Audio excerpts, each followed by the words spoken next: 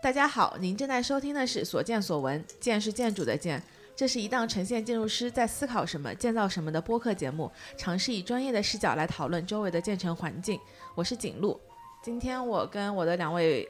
建筑师朋友一块儿来录节目，然后是江博元跟老郭，你们两个大家打声招呼吧。大家好。大家好。你们两个要不要简单自我介绍一下？我们三个人以前在哥大念书的时候都是同学了，然后他们两个比我先回国，在上海自己在独立的做一些设计项目，对。然后我们现在正在老郭他们家里在录音，非常舒服的一个地方，就是非常 artistic 的一个 studio space apartment， 对。然后在这边一边喝着酒吃着东西在录音。来说你对我们的书店的感受吧。书店没有，我觉得因为它是一个学校有功能要求的书店，就是它的我觉得设计是好看的，但是里面书肯定是由不得你们。对啊，对。然后我觉得我很喜欢中间那个好几层上去，然后中间有个圆的那种泛光的那个照明，那个我们叫明月山。明月山。对。我觉得比较巧的是里面有很多近端的空间是放把椅子的，然后它每个厚度，这个厚度里面都是书架，就那个山洞里面的地方。但是我觉得那个地方虽然看书合适，但是因为空间太小了，就是不管我是作为坐在那儿的人，还是我是作为路过的人，就是都有点相互侵犯到的感觉。就是我如果看到有人在那儿看书，我就有点不太敢过去，就是怕不好意思。对，就特别 private。其实是有意思的。我们上次去拍照的时候，山上有一山洞，就那个比较大的有床的那个，那里面躺两个姑娘。然后我本来想进去拍照，然后一进去就感觉有一种闯进别人卧室的感觉，就很奇怪。对。但是有意思的 moment 就是你在一个特别公共的地方里边，然后做一个那个山就是这个嘛。你觉得是不是可能外面没有人，导致于这些空间会显得特别的 private？ 那如果外面挤满了人，那可能在这个就是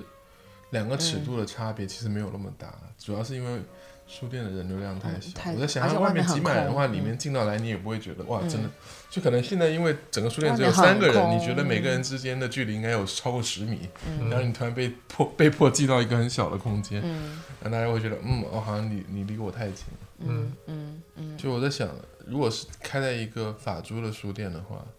其实它的尺度比这个小的要多，但是大家会觉得 OK。对，所以说就是我不是后来列了好多书店嘛，然后我就发现像那个箭头书店，它虽然是一个已经也开连锁了，它在杭州南京也有，它其实整个面积还挺大的，但它就是每个楼层的面积特别小，尤其是前几层，就给人一种每个空间都还相对比较 intimate， 就是都比较适度，没有特别大的那种。那个情况下，他的书架旁边也有坐下来看书的地方，但那个就感觉还好，就不是很侵犯到。就是我刚才听你说的那个，我突然想，就是其实中庭是很高的一个，就中庭特别大，然后所以你在那么大中庭里面做这个小空间的时候，大家就会有这个感觉。但如果这小空间出现在后面那个书斋里边，可能就不那么难受的感觉，因为中庭的尺度太大了，大家从那么大的尺度，然后一下进到一个小山洞里面，就会突然进到一个很 private 的地方。但我觉得是有趣的。对，我觉得是有趣的。你觉得书店最重要的是什么？你会觉得 comfort 是书店的最优先考虑的？其实每个人可以说一下自己对书店。对我来说，我觉得书选的好，然后这个空间有一个我可以坐下来看书的地方就够了。其实就是还是内容。就你觉得现在很多书店开始从空间出发，而不是从内容出发，你觉得这个方向是你喜欢的吗？还是说你觉得这个只是一个很昙花一现的东西？我觉得空间是可以有加成的，就是那个 comfort 像那些所谓的什么安藤忠雄弄了一个新华书店啊，或者什么的那种，就或者说中书阁，就是那种所谓的被自媒体写成什么最美书店的，我就觉得很不好。你觉得呢？刚才还没说完，就每个人自己对书店，就如果你要去一个书店，那个书店必须要有什么才会吸引你去？对于我来说，肯定是书最重要。对吧？我很少会因为一个书店的空间成为我去的理由。但当然，我觉得就是在大家选书都是在同一个 level 的情况下，因为其实我觉得国内很少专业书店是可以真的经营下来的。就比如说，我喜欢去逛设计书店，我喜欢去逛艺术书店，很多这种书店是经营不下来的，因为它可能卖不出去，就卖外文书的话，根本没人买。对吧？房租维持不下。你偶尔可能去一下，我记得衡山合集刚开的时候有非常新的外文书，现在感觉好像都是3年前的书卖不出去，就他没办法真的做一个很当下就选书对于文化有敏锐度的书店是很难做到的。主要可能还是因为每个人的喜好不一样，就可能我们建筑师喜好是非常小众的，建筑师也不太爱花钱，也没有大众，也有大众的书店的喜好，就我也觉得书是最重要，所以其实就聊来三个建筑师都觉得去逛书店，书要比空间重要很多，所以就是对主体性已经确定。对。然后就北京的话，现在那些就比较网红的或者是比较好的连锁书店里面，西西弗斯是选书选的还不错的。就是书店还是我觉得你真正能让人待下去，还是书选的好，然后你会一本一本的去看，然后下一本你也想看一看，再下一本也想看一看。对，这就是你刚刚说体育书店那个可能就会有这个问题就是你逛一圈空间蛮有意思，但这空间也就这么大，逛完如果书不吸引你，你其实也做不下去。就是对，我拍了几张照片，我当时还犹豫说要不要在那儿吃点东西，但是我就也就走了。对，就食物也很重要。对，所以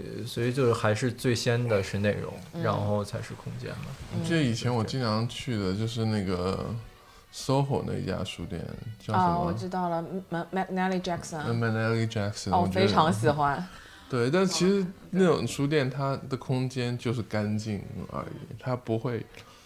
它谈不上设计。对，它的设计不会想要给你耳目一新，它可能就大部分书店的设计还是喜欢很 familiar、很熟悉化的这种视觉体验。熟悉化。Strand 也是啊。对啊 ，Strand 就进去。Strand 它不是一个给人能坐下来的地方，但 Manelli Jackson 能坐。但我觉得 Strand 也很能留得住人的。Strand 因为便宜啊，而且 Strand 的书好，就不用讲究当下性。就 Manelli Jackson 是有新书，是那种。然后我每次去看它中间那个 table 放的书的话，每次去看都是新的，而且每次看都很有意思。那去 Strand 的话，就可能就是真的是淘书了。有时候比如说突然想买一个就是过去历史上的艺术家的书，突然之间。就会跑过去买，但是 Strand 那个 neighborhood 我不太喜欢。对，太闹了一点。就主要是那个地铁站出来之后很 disorienting。那个是哪一个 Union Square 出来就很 disorienting。就我觉得很适合 Strand 啊。就 Strand 那个外面不还会有那个小推车，然后摆，就是感觉是一种小摊呀。对，就感觉是一种进菜市场，然后挑菜的那种体验，就它不是。那种知识什么 intellectual， 所以它就是 literally Strand。对，然后就它很纽约，我觉得，就是你说那种精品店书店，可能比如伦敦什么也会有，但是就是 Strand 我觉得特别纽约一件事情，就一堆破破烂烂的书。它可能是处于一个快的 neighborhood 和一个慢的 neighborhood 的交界的地方，因为你去到 Gramercy Park 已经很慢了嘛，就是那边的人流量它比较慢，但是你往上一走，可能去到 Bryant Park 就特别闹腾。其实我觉得可能也是故意的，选在那个地方。他也开很久了啦，他可能当时的那个开的时候根本都不是现在的这个情况 ，maybe。对，但我记得很多人去 Strand 会买吃的，会买吃的吗？就我以为会买周边。口香糖啊，还有一些乱七八糟的，还有人会买那个袋子。那我买，对啊，我现在我已经买了好几个了，我背旧了，还想让他们从纽约再给我带新的。所以书店也要靠周边活着，非常靠周边，非常靠周边和餐饮。文创和餐饮。就我们现在这个喝的就是那个文创周边，放在书店里面卖。这是箭头的吗？对，这是我在箭头买的一个黄酒。你会觉得就是现在的文创感觉都是非常当下性的东西。很 trendy， 比如说对 trendy， 每家都想做一个很不同的日历呀，好多做日历的现在，然后那种很精美的文具，然后现在做酒也是一个流行，我发现好多人在书店里的周边店里面卖酒，就是什么非遗的类似的东西，这个是某一个特殊的产地的酒。他好像说的是对福建非物质文化遗产传承保护计划。对，非遗就是文创的一个很好的点，卖点。所以就是这一波的那个实体书店，那叫什么回归复兴热潮，这个东西就是其实是一个很诡异的事情哈。就小时候去的书店，北京就我在的那个地方，东城的那个地方，那个片区比较有名的是三联书店，然后是三联书店的总店在那边隆福寺边上，然后就是离我家比较近嘛，然后小时候就会走路，周末就会去那边，然后其实没有什么看书的空间，但所有人都趴在地上，然后坐在台阶上，那个特别有名的是一条大楼梯，然后那个大楼梯其实只是一个正常的连通那个就是地上和地下的楼梯，但所有人都坐在那边，然后会很自觉的就坐在一排，然后把另外一边留给那个别人上下那样，没有任何文创，就全部是卖书，但当时就大家都很喜欢去那边，然后还有一个儿童角什么的，然后小孩就全部在那边，就是家长可以把你丢到那边，然后家长出去干事的那样，然后后来就不行了嘛，然后再回来的时候，就是现在那个实体书店热潮以后就是各种网红，就这种状态，所以不太一样了。哪些算得上是网红书店？那好像空间是挺重要的一个事情，很多是空间可能需要网红，我觉得是有流量的书店，就它可能可以吸引到就比较年轻或者是比较就多个年龄段的人去到那里，就可能以前的书店，我觉得好像我还记得广州购书中心。就是2、3层是很多人，因为什么？他是买教材的，对，就以前的人可能去书店，他的买书的那种 selection 是很有针对性的，对吧？然后小朋友买的书，然后还有要不然就是那种什么考试的复习的材料，教科书什么之类的。你说那种东西也是一个。就是以前有书城什么这种东西就特别大，北京也是有那个西单图书大厦，就是也是一栋楼，然后那会儿在香港读书的时候，深圳也有深圳书城，也是就巨大的，然后但是感觉就是现在说这种都是好像小一点，要么都连锁书店，就它那个单店都不会面积很大，就可能不会超过1500吧，或我记得朵云是1600还是1700。差不多这个上限，体育书店其实只有800以下，但包括户外800，室内可能就600。对啊，你们还包括了一个那种小会议室，不叫会议室，就是那种讲堂一样的。对，我觉得现在好像书店就是你看它的那个功能的组合，就是书、文创、咖啡、活动，对，然后展览，大概有就已经是 mix 的 program 了。就是它纯开书店的话是很难生存下去的。对，应该最赚钱的应该还是餐饮。就是一种经营上的 balance 吧。所以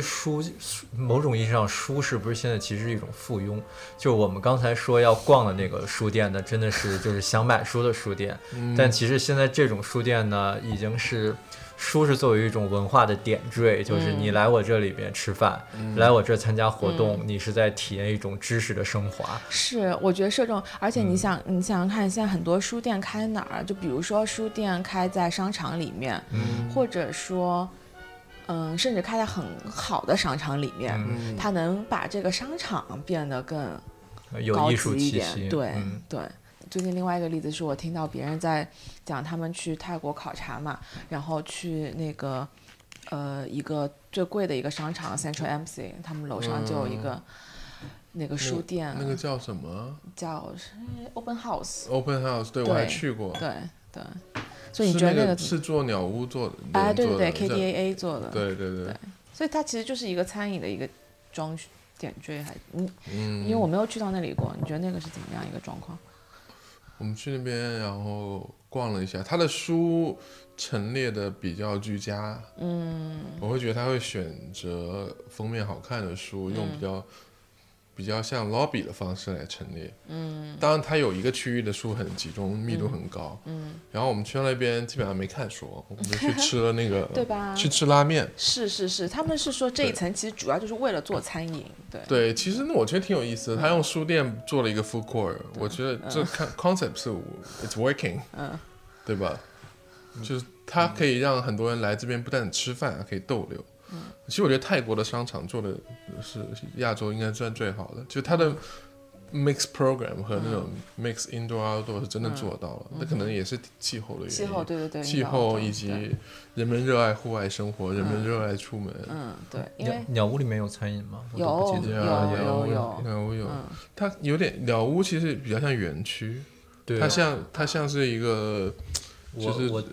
我只有印象，你卖耳机的地方我待了很久，对，书也看不懂嘛，都日文，然后那我很喜欢在那边翻杂志，而且那边的人穿的好好看，大关衫。对，那个就是其实那也是网红啊。对，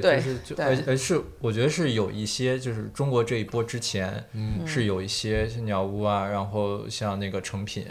这种就有一些已经在亚洲有了这种所谓网红书店，这种其实就是设计空间变成比较重要的一个元素，然后再加这种 mix program，然后回头来反哺。就有一段时间国内就说实体书店生存不下去嘛，对，然后再出来的新的就都是这种套路的。对，我觉得他们可能更加像是那种生活方式的boutique店，对吧？其实它是适合你下班或者是周末的时候去逛的。对，它里面不单只有书，还有你日常可能会买的工艺品啊，或者是一些新的展览。对，就我觉得其实是比较 mix 的 lifestyle， 就是对 lifestyle 生活方式。对 lifestyle。虽然这个是一个我觉得就不是很，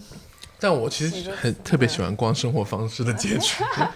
对，但是就是你的点就其实比较不抓自己。对，就是所以其实你都可以 question 它是不是叫书店，还是就是生活馆，一种某种你爱好知识的有一定文化的这个阶层，有一定小消费力的这个阶层，就 design shop 啊之类的。对，我刚想说什么就是百度贴吧跟知乎的那个区别嘛，就其实都是差不多嘛，然后但比如说你什么软件坏了，你可能就去百度知道问一下，但是好像高端一点的小问题就觉得知乎好像更可信，其实就其实差不多，就是事情差不多，但是你通过文化的加持，然后就让你在 Starbucks 喝咖啡，跟你在比如什么单向空间喝咖啡，那个咖啡就有点不一样。我觉得知乎是不是每个用户的 identity 强很多，让你可以容易信任他们。他一开始是这么做的，但我想说意思就是说，因为这些社区和平台，对，因为这个社区的平台，它打造的是我是一个高素质，我是什么，所以其实里面也有一些提问是特别 low 的，对，什么感情类问题，对，就特别 low 的，但是好像就变成这个平台，因为这个平台，所以这个问题和回答也变成一个更那什么。名字很重要，你叫百度，百度听起来就是有一点，就是带你过下桥。知乎好像给你指点人生，让那就高级一点，就一个意思嘛。所以我就刚才说，就是这个书店还能不能叫那种意义上的书店，就是一个事儿。然后空间在里面就添油加醋嘛。但我印象很深，就是去年去巴黎的时候，我又去了一下那个 Shakespeare Bookstore，对，然后发现就很多游客在旁边的咖啡店里面待着，然后那个地方感觉变成了一个文化地标嘛，那它的意义肯定就不是在卖书，那也是打卡，对吧？然后它的咖啡店也重新装修了，位置也多了，然后对，我觉得也不是我们想象中那种真的是文人墨客待的那个书店，它不是一个文人墨客的一个 joint 或一个地儿。就是那，因为很多人，比如说像去那边要打卡 Shakespeare 的那个书店，来纽约要打卡 Strand， 因为我没有去过 Shakespeare， 那它跟 Strand 比，它是怎么样？Shakespeare 很小，Strand 很大，Strand 应该有1000多平吧，2000平，对，好几层。对，我觉得 Strand 是一个功能性比较强的书店。Shakespeare 我觉得当时应该它就是一个怎么说，一个老地方，就是大家过来这边聊天、写作什么之类的。特别小的一个门脸，那真的是但这个是特别有名的，就这家嘛。对，所以我刚才想说的一个点就聊到这儿，我突然感觉其实那个网红书店的那些书和空间，都是在干一件事情，就是使得他的咖啡和文创能卖得更好一点。就是书其实也不是他卖的主体了，就是你的对，那这是他的 business model 嘛？对啊，就是所以不再是因为你像建筑师做书店，总有一种想做图书馆的那个感觉，因为图书馆它就不会有这么多 mixed function，最多有一个咖啡什么的，对吧？然后就虽然现在感觉有些图书馆也开始卖文创什么，但是就是图书馆又不一样。我觉得图书馆的其实书店是希望有一些 corner 给人使用，但不希望就是大部分待在那么久，对，就是比例还是不一样，就是书的密度肯定比图书馆要高，因为图书馆很多时候书的密度是放在藏书里面的，它那个就外边开放的空间，其实它的 density 很低的，对，我觉得还是蛮不一样的。但我在想很多那个网红设计，我看过一些就是公众号啊什么做网红设计，然后里面的 reference 图都是什么 Blay 设计的那个图书馆。就是那个对，就是那种，然后就他试图找的 reference 都是什么亚历山大图书馆啊，那就好像我要崇高。你是不是觉得网红其实蛮 promo 的？某种意义上是吧？就是对吧？还是需要一些 form 上面的一种加持，对那种 sensation， 对，做一个穹顶，做一个很高的书架，然后。所以像刚才说的那个箭头，我刚刚去看了，因为我之前看网上看到的照片都是，我以为它是黄浦江边一个 Art Deco 的 building 或者怎么样，但其实我过去看，它其实是在一个商务办公楼的底下几层，新楼。对，就是挺新的一栋玻璃幕墙的楼，我当时还以为我找错了，但是它其实拿了一个角落，就是贴边的一溜的很多层，然后走进去之后，它底下几层空间都不大，最上面一层是整一个平层的 floor 就会大一点，然后也是有一个有江景的一个餐厅，这样子。餐厅啊？它有小餐厅，就是咖啡简餐之类的，但是搞得比较精致，所以它那个我看了一下，它的其实在选书上。就不是那种很小众的选书，它就是覆盖到可能周边居民，甚至 family oriented 的。我看到大人带着小孩来，那可能大人有大人看的书，小孩有小孩看的书都有。但比如说我今天又去看了那个半层书店，它就是很小的一个门脸，然后也跟他们店员聊了一下。我当时好奇的原因就是他们也2个老板嘛，有一个是建筑背景的，另外一个我问了一下是做法律的。然后他们书就选得非常好，就是那种我靠，我就每本都想买，就是很多想买的那种。它装修比较简单，它叫半层书店嘛，它就是有2个都是半层，而且还没有串起来啊，就是它可能半层什么就层高很低 mezzanine 有2个 mezzanine，然后它的有中间核心收银台，就是有一个很紧凑的做咖啡和卖甜点的地方，非常简单，然后背后有一个 lounge 一样的地方，他们也搞活动，他们搞活动的时候。能容纳50-60个人这样子，那有些在底下，有些在2楼看这样子，非常小一个店，但挺舒服的，就属于还挺待得住的，有点像那种，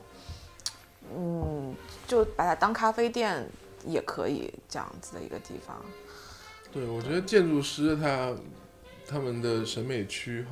向是喜欢对这种 boutique 的书店，但我现在想就是如果。你是一个书店经理人，你要开一个书店，你应该怎么处理这个事情？其实是很难的。卖得好最重要。对，因为我觉得很多情况下，开书店本身就不是一种为了赚钱的一种行为，就不肯定对只有情怀的人才会去开书店。就在苏州河边上吗？对，在那个1933那边附近。OK， 对，这个就是上一代网红的调性了，就比较日本小清新。对，现在的已经不是这样子了。现在网红店就体育书店，大色块几何，对，就是空间的那个张力会更强吧？就是打卡嘛，对 ，Instagrammable， 对，这个对，要比较原来 photogenic。所以我跟你讲，我刚回国，我都不知道怎么去贴这些风格的标签，就是比如说我这个你刚刚说日式，原来对，这个可能叫日式。我回想一些我其他去过的咖啡店，他们被称为说日式的咖啡店，我想说的确是这样子。不然我都不知道怎么去叫这些东西。就原木色嘛，就日式只有3个 material， 木头，然后金属，然后还有一个水泥，就基本上就这3个 material， 剩下就是白色。对，剩下就是白墙，然后灯一定要暖暖的、黄黄的。对，然后很多就是钨丝灯泡直接 expose。我觉得这个就是怎么说一种很戏剧化的室内方法，就是你所有东西都是感觉创造某一种场景，说这是东京的场景，这是米兰的场景，就是它可能会有一种嫁接，所以我觉得是很 promo，就是我在这边开了书店，这是法租区，然后我可能要做一个对标巴黎的一个书店，就它里面的氛围是有点历史，然后有一些 decoration，然后同时尺度也是很像是巴黎的尺度，甚至对吧？然后如果我对标要开个日式书店，可能它里面就很素雅，然后非常清新，里面可能会有那个加湿器在喷雾之类的。所以你们做体育书店的时候，当时是怎么样一个？体育书店还是个蛮 new 的一个 idea，就是它没有一个原型。对吧？我觉得很多书店他们都是会找原型，要不然是一个城市的原型，要不然是某种氛围的原型。体育书店可能想到了，可能是有点像一个柏林的感觉，我觉得是有一点，就是硬一点、冷硬一点、冷一点。当时就我觉得柏林的气质就是说它很硬很冷，但是同时它很开放、很狂躁、很疯，所以就是会吸引到某一批的人来这边，就是沙野吧。我觉得它的东西，它的质地是坚硬和冰冷的，但是其实它的文化，我觉得还是蛮有深度和温暖的。我们当时一开始先讨论它是体育学院要做的书店嘛，所以当时已经知道里面书可能会跟体育有关，然后主要来的学生都是体院的学生，所以当时而且就是我们去看场地的时候是毛坯，就是它这个就里面全是混凝土的那种很灰很糙的那种感觉，就是这整个楼都还刚装修好，就没有装修，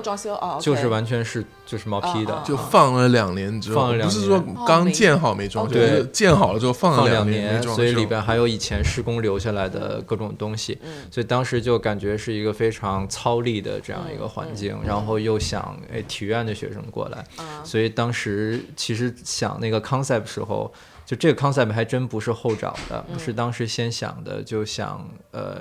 体育跟文化，就一个是 physical 的，一个是 mental 的，然后这2个东西中间那个结合的点是什么？然后我们就想那个书山有路勤为径，就突然觉得就联系起来，因为要做书店嘛，当然就想就是那个 physical 这种运动跟那个 mental 的这种攀登或者什么，然后勇攀知识高峰，就是会突然发现大家会把这个一个脑力的事情比喻成一个体力的事情，然后包括我们想那个奥林匹克运动或者什么，就它的那个精神性其实很强，它是试图用这个身体运动去达到某种精神性的，就是你说哲学性的也好，就是人为什么要运动，然后你通过运动消弭战争啊什么，就是人原始的动物那种搏斗性，然后你通过竞技这种方式去驯化，不再是人打人，而是就大家去就各个国家在这竞赛就好了，对。所以就它会有一些其实文化意涵的东西，然后我们就突然觉得好像可以把这种身体的跟精神的，然后或者就是体育的跟文化这东西可以在这做个连接点，然后就开始想刚才那个氛围，就这个氛围就出来了，因为一开始给毛坯房的时候就不太知道是要往哪边走，对，因为 start from scratch， 而且你们这个场地特殊性是你们通高很高，对，这个很难，就别的做书店它不是有这种地方可以给他们发挥在高度上，对。就我们那个中庭当时体院的那个书记，领导要求就是我一定要在这儿做一个 eye catcher， 然后让别人进来哇，然后我们就想怎么哇，然后建座山吧，然后对，就是这个山还是蛮花精力的一个，对，因为还要结构啊，就是就大家都是建筑师嘛，就是这里面结构，然后还要看原楼板的承重够不够，然后包括我们当时我们整个那个1层的地面其实水磨石现浇是垫高的，然后那个就对整个楼板的承重还有蛮大影响，对，因为它原来楼板荷载就可能就是贴层砖，就没有那个垫层，然后所以中间做了好多别的尝试，然后后来改了好多稿，对，我看到你们对材料上就是木材上了这些蓝色，然后以及水磨石还有2种，一种是那种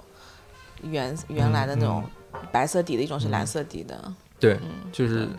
蓝色这个事儿也是就是比较机缘巧合的一个事儿，一个是现场那个场地，你现在去看，就是它的不是入户，就是入口的那个位置，我们本来是有一个方案的，但后来因为资金的原因就没做，然后所以反而留下来了，就当时现场有一个逃生门，那个门是一个蓝色的，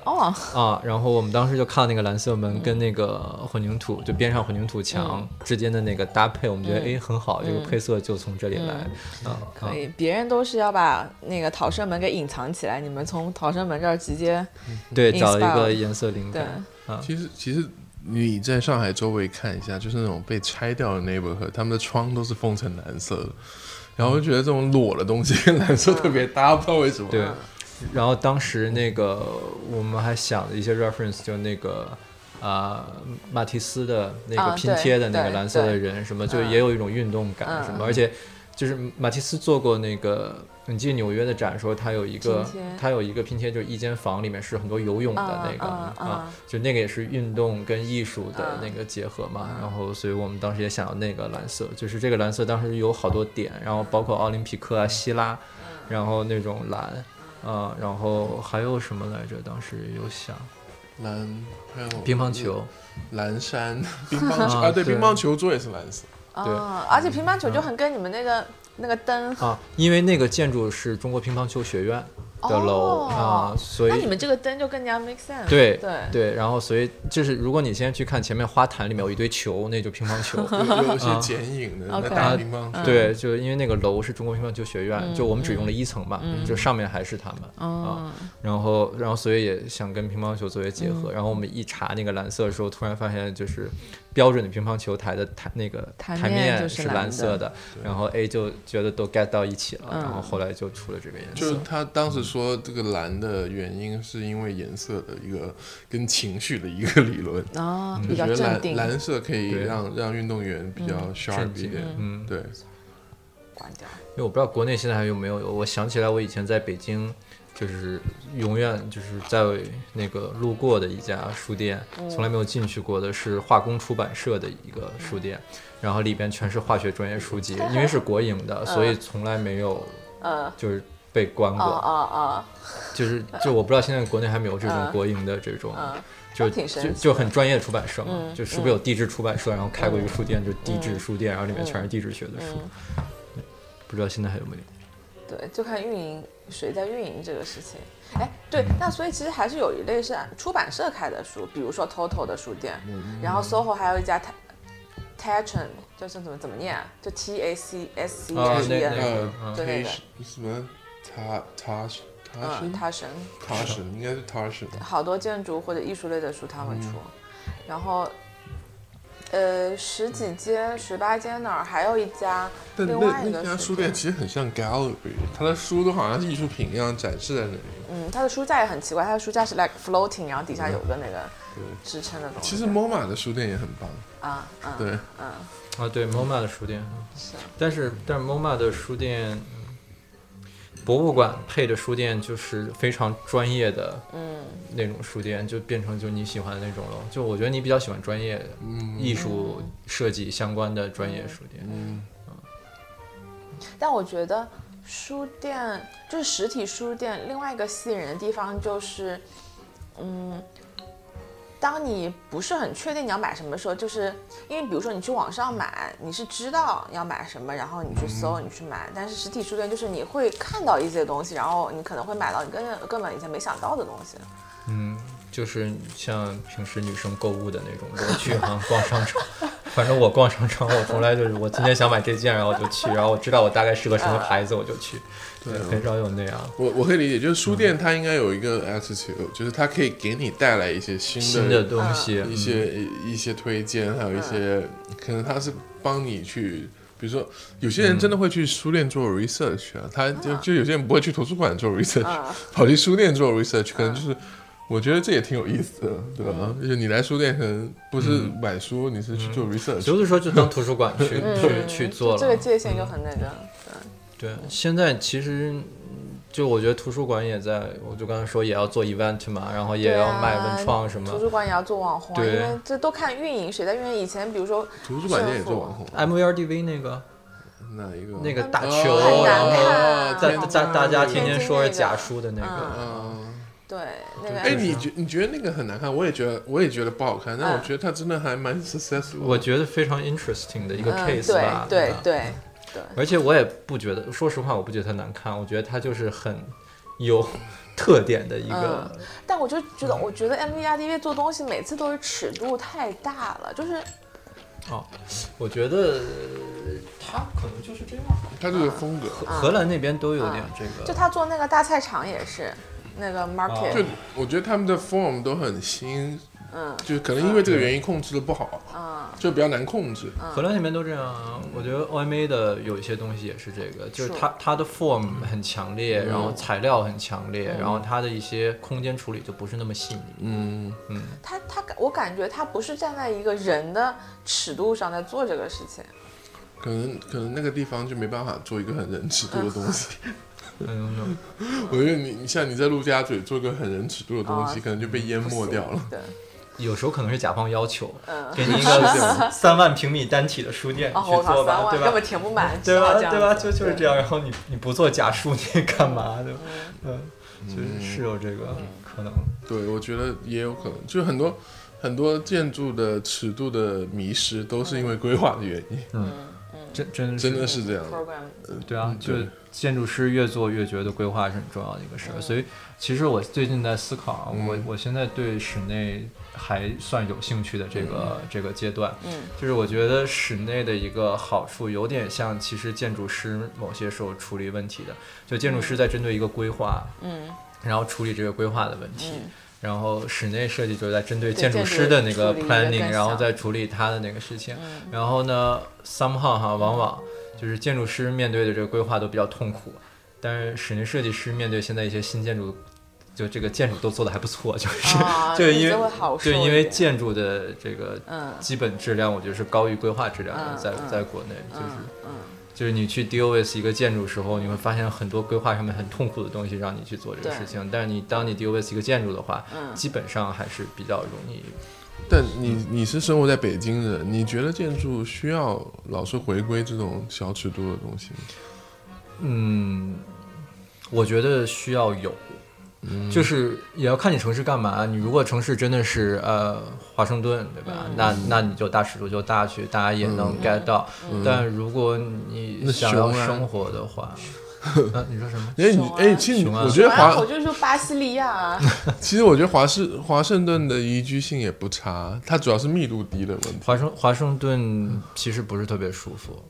但是很多人去了华盛顿都觉得这个像生活在一个花园里面。就像我父母那一辈就很喜欢华盛顿，就是你可能开10分钟车，你就去到了一个可以有 house 的一个 neighborhood 什么之类的。对，那基于一个车型的一个。对啊，是 American lifestyle 了，就不是你比如在上海。所以我觉得就是说，你看 American 会这样觉得，就是这是我们 American lifestyle，我不觉得它有问题，但。好像很多人中国人就不这样看，因为中国人 lifestyle 是什么？中国人多啊，他就不会觉得这是一个 lifestyle 的东西，而是一个他会觉得这是一个值得诟病的事情。就不是因我觉得因为中国人就是普遍不太喜欢这种 lifestyle，就是人多嘛，人密嘛，就大家就从古到今都生活在一堆人的这个位置，然后就是希望你下楼就能买到东西啊什么的，就是觉得这样过得很舒服，而且更加的 gossip， 更加的对啊，就是我觉得是有这个。是啊，你说那些不管是跳广场舞的大妈，还是说干嘛街道邻里，尤其是在上海，就大家不都是喜欢聚在一起讲点这那的。北京也一样，胡同口就是老头老太太一堆椅子围在那边，每个人戴一个红袖箍，然后聊一天都不带都一样。对，就集体生活下起来的好几代人。那你觉得我们这一代会非常孤独吗？因为我觉得我老了之后也不可能去楼下跟邻居聊天。我们这一代，我觉得我们就微信摇一摇，然后我很难想象，我很难想象一个20多岁的人，等他老了之后，突然就会变得跟他们一样，就去跳广场舞。就年轻人，就可能也没有办法。这个文化的连带的痕迹很重。但我觉得我们那会儿会有我们的方式去要解决这个孤独感，就是都要解决的。你可能不是跳广场舞什么的，但可能会有新的方式。但我觉得，因为现在还没真到那个点，就你真到那个点上，你可能就会开始。就比如说举个例子，比如说有一些在上海的朋友，他们是年轻人刚结婚没小孩，他们会以这个小区为一个，就比如小区有个业主群吗？小区有个业主群，然后他们会比如说 Thanksgiving 一起好几家人一起做顿饭，一起过圣诞，一起怎么样，都是对啊，就是也会衍生出一种微信群体比较多，对吧？对啊。就我觉得后面总会有这样，就是你总要面对这个事儿。我爸以前年轻的时候是一个不太就是跟别人说话说很多的那种，然后现在给客服打电话能聊特别半天，就是没完没了。然后我就觉得，对，我跟客服聊天其实就是我觉得就有一点感觉，年纪大了，然后就能多说几句就多聊几句，反正平时聊天也少，我觉得会有了。我们是怎么从书店聊到孤独感的？我昨天看了这个东西啊，就是有个叫什么 Kuchi Sabichi， 然后我看到你发的，对，我觉得蛮有意思的。我要看一下。可能也就是说你爸可能也是 Kuchi Sabichi， 但不想吃东西，想跟客服聊天，有可能是这个意思。叫什么口差是这样念吗？就是 there is a Japanese phrase that means when you're not hungry but you eat because your mouth is lonely。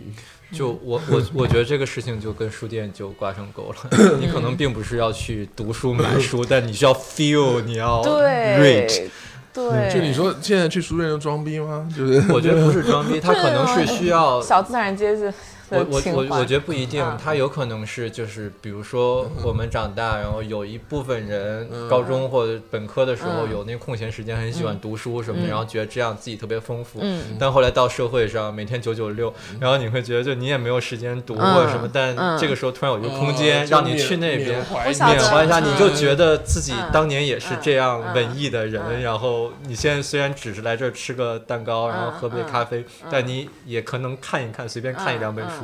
我觉得是有点这个感觉。对，我觉得这一类的其实是书店最想抓住的群体，他们其实不想抓住网红，就过去拍照呢，其实他们不怎么 care。对，就他们不太 care 真网红，他们就是他们来拍照是帮他们传播是 OK 的，但是我觉得他们还是想要有一群固定的社区，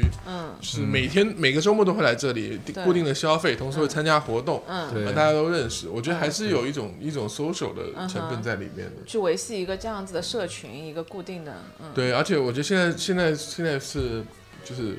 不是像以前一样，就是以前可能是 society based on urban unit， 就是每个城市里面是一个组团，但现在更的是一个 network， 就是兴趣，对 hobby 兴趣小组 society based on hobby， 对吧？hobby 就是跟那种 meet up 一样。不是要这样说的话，这个如果是大趋势的话，那后面可能那个专业书店会开得很好，因为就是它就变成一个 network 的网点，就像那个日本很多动漫店，它只卖某些这个画家的书，就他不是集合所有动漫都卖，他就只卖这个，然后那就喜欢这种动漫的就都到太垂直了，那就变成有点像是卖那种黑胶碟，对吧？就像那种店发烧友店，对，就是我觉得那可能未来几十年后就中国可能也会有这样的东西，会不会？对，因为我记得 Chelsea 有一家发烧友店，他只卖给艺术家读的理论知识，对，哇，就我就觉得社会发展到再往上发展，对，按照那个理论，更加细分之后，然后大家就会更找 network，就是因为我们刚才聊那个胡同什么的，就是老郭说 urban fabric，就你这胡同人都聚在一起，而不是说就是你跟另外一个区喜欢跳那个舞的大妈就认识了，但以后可能就是这样啊，对，就可能你的广场舞朋友都是通过什么那个 FaceTime 来跳，就是他在北京，我在厦门，就是那个专门跳西藏舞的那个大妈群，然后专门跳新疆舞的大妈群，就再也不是对，就不是我们小区门口的，小区门口因为都要跳嘛。对，就我觉得可能是一个，但大家老是说这个事情，但是同时现在感觉又有一种就是觉得 physical space 还是在跟这些东西抗衡，就觉得他们会觉得就是这种线上的 connection 是已经发生了，就社会很普遍了，但是他们还是需要线下的空间去 support 它。对，所以我觉得就可能书店也是复兴的原因是这个原因。对，你想豆瓣可能还不够，可能还不够，还有个书店，对吧？因为像那些本来那些公众号或者什么像一条还有什么，我就发现他们从一个线上的账号做起，做到有线下店，对，线下店一条也有线下店，对，我觉得还蛮吃惊的，所以就是还是就新零售嘛，就是这个也蛮好玩啊，就是我觉得从更大的那个趋势瞎扯，就是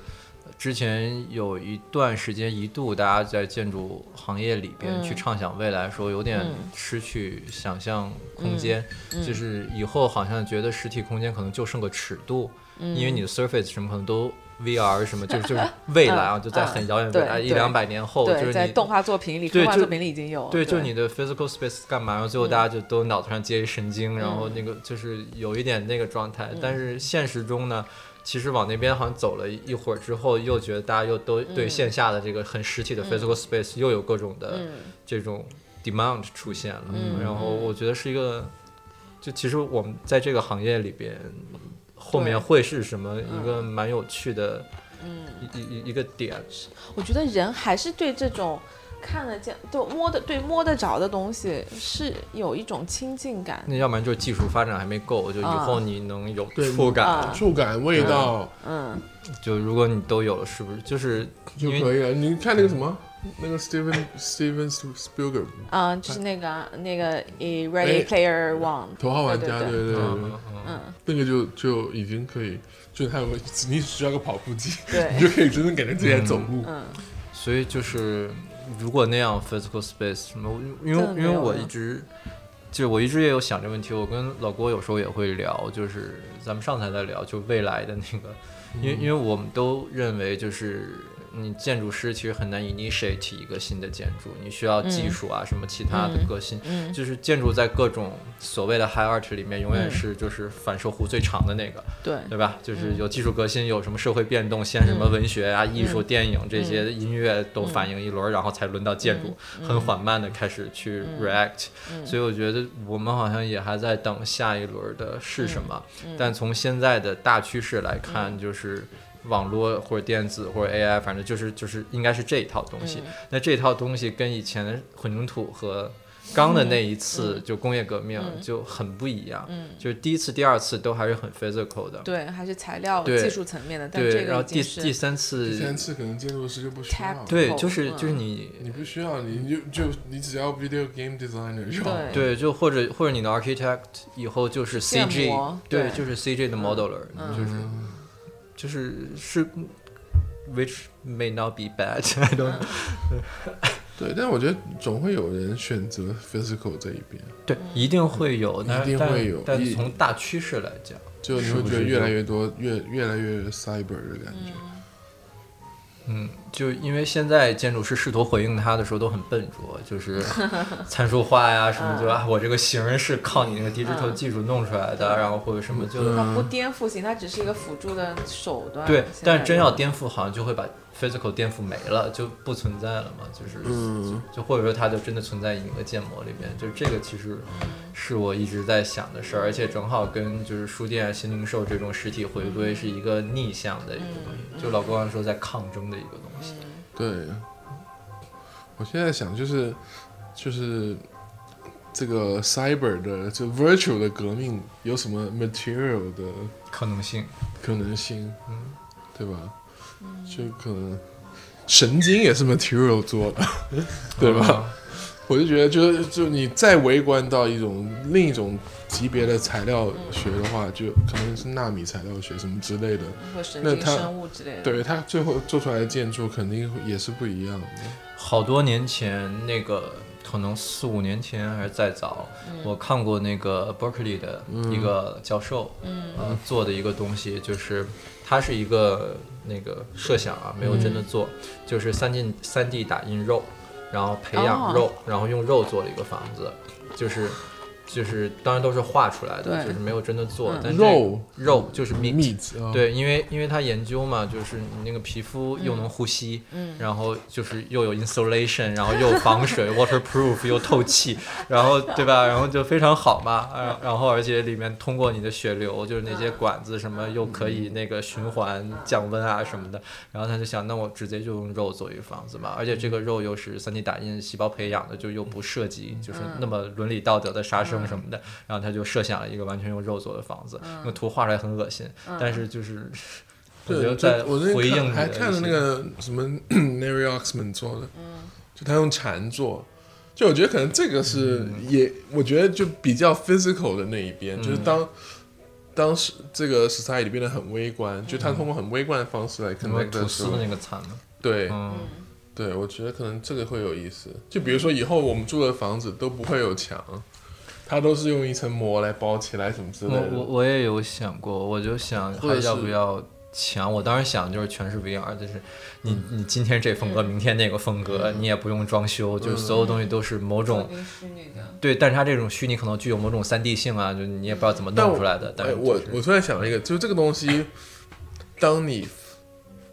就怎么可能？就有2个维度嘛，一个维度是你知道它是假的，然后你 live with it， 就是你可以承认，就可能你在吃的这个东西其实是用土做的，但它 3D 变成了一块牛排，你吃了之后，你觉得只要你的外观，就是、或者味觉你觉得也是牛排，对，就是你的 senses 得到满足就可以了。但是有些人会觉得，哎，这是土，我知道我在吃土，我精神上没办法吃这个东西，那就是另外一种，就是可能比如说某一段时间他进入了很久之后，他精神麻木了，他突然会忘掉了这里到底是在 VR，就是这个也是很多电影的题材，就怎么样抽离，就我觉得还有一些东西是。就感觉就会有一些 dystopian 的感觉，就有点可怕。就我想我在一个毛坯房里面，到处都很脏，但是我看到的都是很美好的东西，对，然后就是感觉是一种不真实、就不 authentic 的东西，很像鬼片啊，就是对，然后你可能跟人在讲话，这个人是电脑设计出来，然后但他其实所有东西只是用很 meticulous 的程序变化。但其实你知道吗？就这种事情，因为我们不生长在这个年代，所以我们会觉得可怕。如果说有新的一代人，他出生在这样的环境里，他们可能觉得世界就是这样子的。有可能啊。就好像比如说我们生长的年代是，比如说我们小时候不用手机，然后我们见证了整个互联网的发展，所以这个发展对我们来说是革命性的或者怎么样，但是如果我们的再小一点的00后，他们从小就拿着手机，他们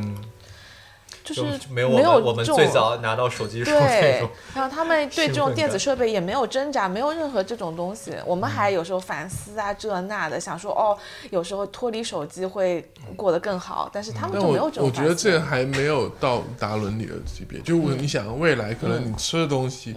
都是3D 打印的，就你没有人养猪了，没有人养动物了，都是培养，可能你生的小孩也是，也是通过科技的方式来生出来的。对，那你跟他的情感是什么？我觉得人工培养。对，或者是你老婆其实是个机器人，然后你们，但她身体上可以满足你所有的性需求，但她不是一个真实的人类。就我觉得，对，我觉得去到这个级别的话，她才会有一个伦理的，有一些 shocking 的东西。但你说用手机呢，用不用这个，这还是跟人的身体是分开的。没有，但就那个 Mark Wigley 当时就他那个 Theory of Theories 那个课里面就有这个东西嘛，就是 Wigley 就特别感兴趣脑子里面植芯片这件事情，他又觉得人还是那个人嘛，然后从这个理论去往外推，就是你基因改造，你当然就是这个大家知道，你好像不太对，但是你其实你拿个手机就是对你这个人，其实你现在再画一个人，可能就必须要有个手机，就好像你现在画个人会穿衣服，但其实衣服不是你的人。但是你让一个小孩随便画人的话，他不会画一个裸体出来但是就是其实衣服是你可以脱掉的东西，但它也被视为人的一部分。就是手机，所以就是你的 body extension 了，变成这个是威格利说的一个东西。就他觉得手机是变成一个 necessity， 就是你出门好像没有手机你就找不到路。真的，就他昨天刚遇到这件事情，我就是手机坏了，我手机触屏根本打不开，所以我遇到非常多的困难，我打不开共享单车、地铁什么都有问题。我觉得可能就是因为人把心灵的很大一部分的负载都卸到手机上面去。就技术的你进步啊，记录，然后记知识，对啊，笔记本、照片、电话号码。他昨天说一句话特别好玩的，跟我说，他说他现在记忆是 cloud base。是的，就是他的记忆他自己不记得，然后全都放到一个 cloud 上面。真的，比如说我们今天到底约了1点还是2点，地址在哪儿，我根本不会去记啊，我就说我知道我手机里面翻一下就能有就好了。就我觉得。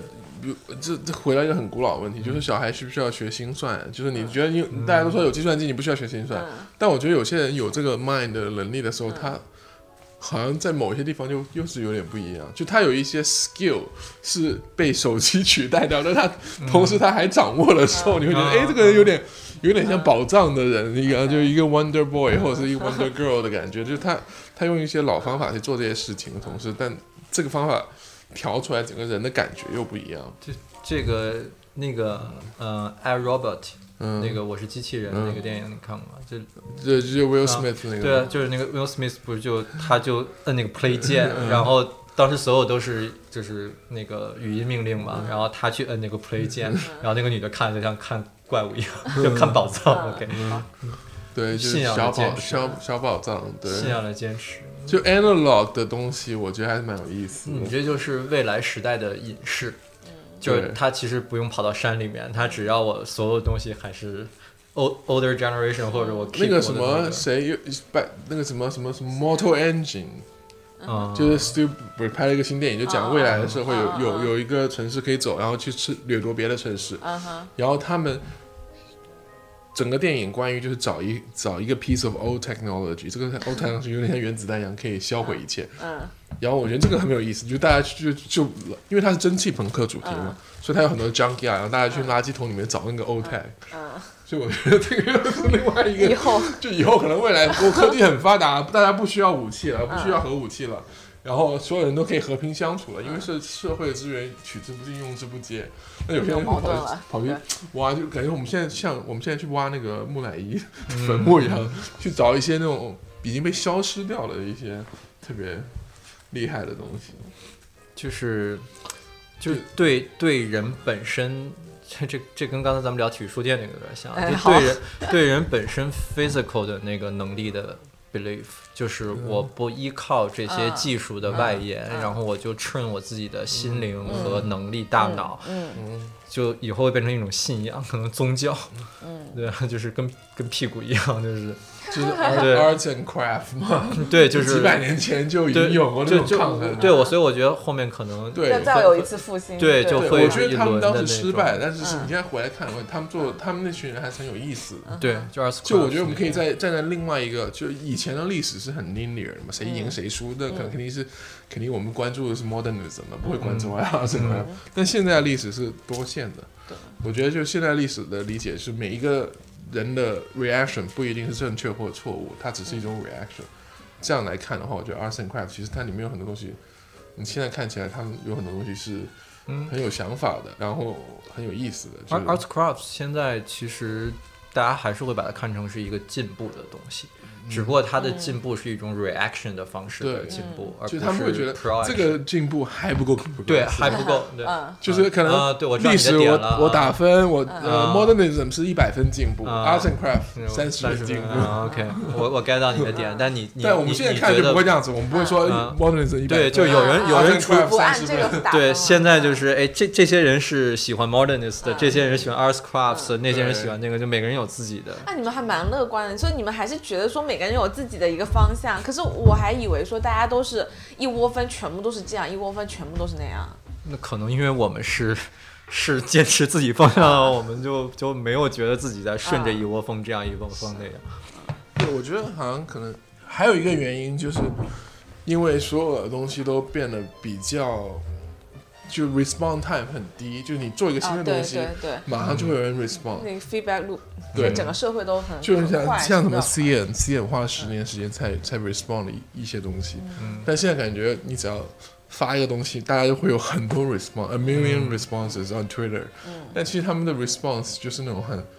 superficial， 对，很当下的 response。其实就这种东西跟互联网革命什么，就对，就是那个。mass 就大众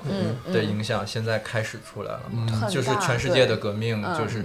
就是其实是90年代开始的互联网，就是开始普及嘛，然后那到了现在，对吧？30年、20年这样，然后才开始对社会真的有，足够有一批人出来，对，有大众的影响，然后再往后这个浪潮又能怎么样？然后就是因为现在你发现就是媒体也控制不住，就是其实 Facebook 它自己也控制不住上面的这个信息的，它能控制一部分，但也不能完全控制住这个再怎么流传。然后我现在在想的一个问题就是说，比如说一个建筑师，他传统意义上的发展应该是一个项目接了一个项目接了一个项目，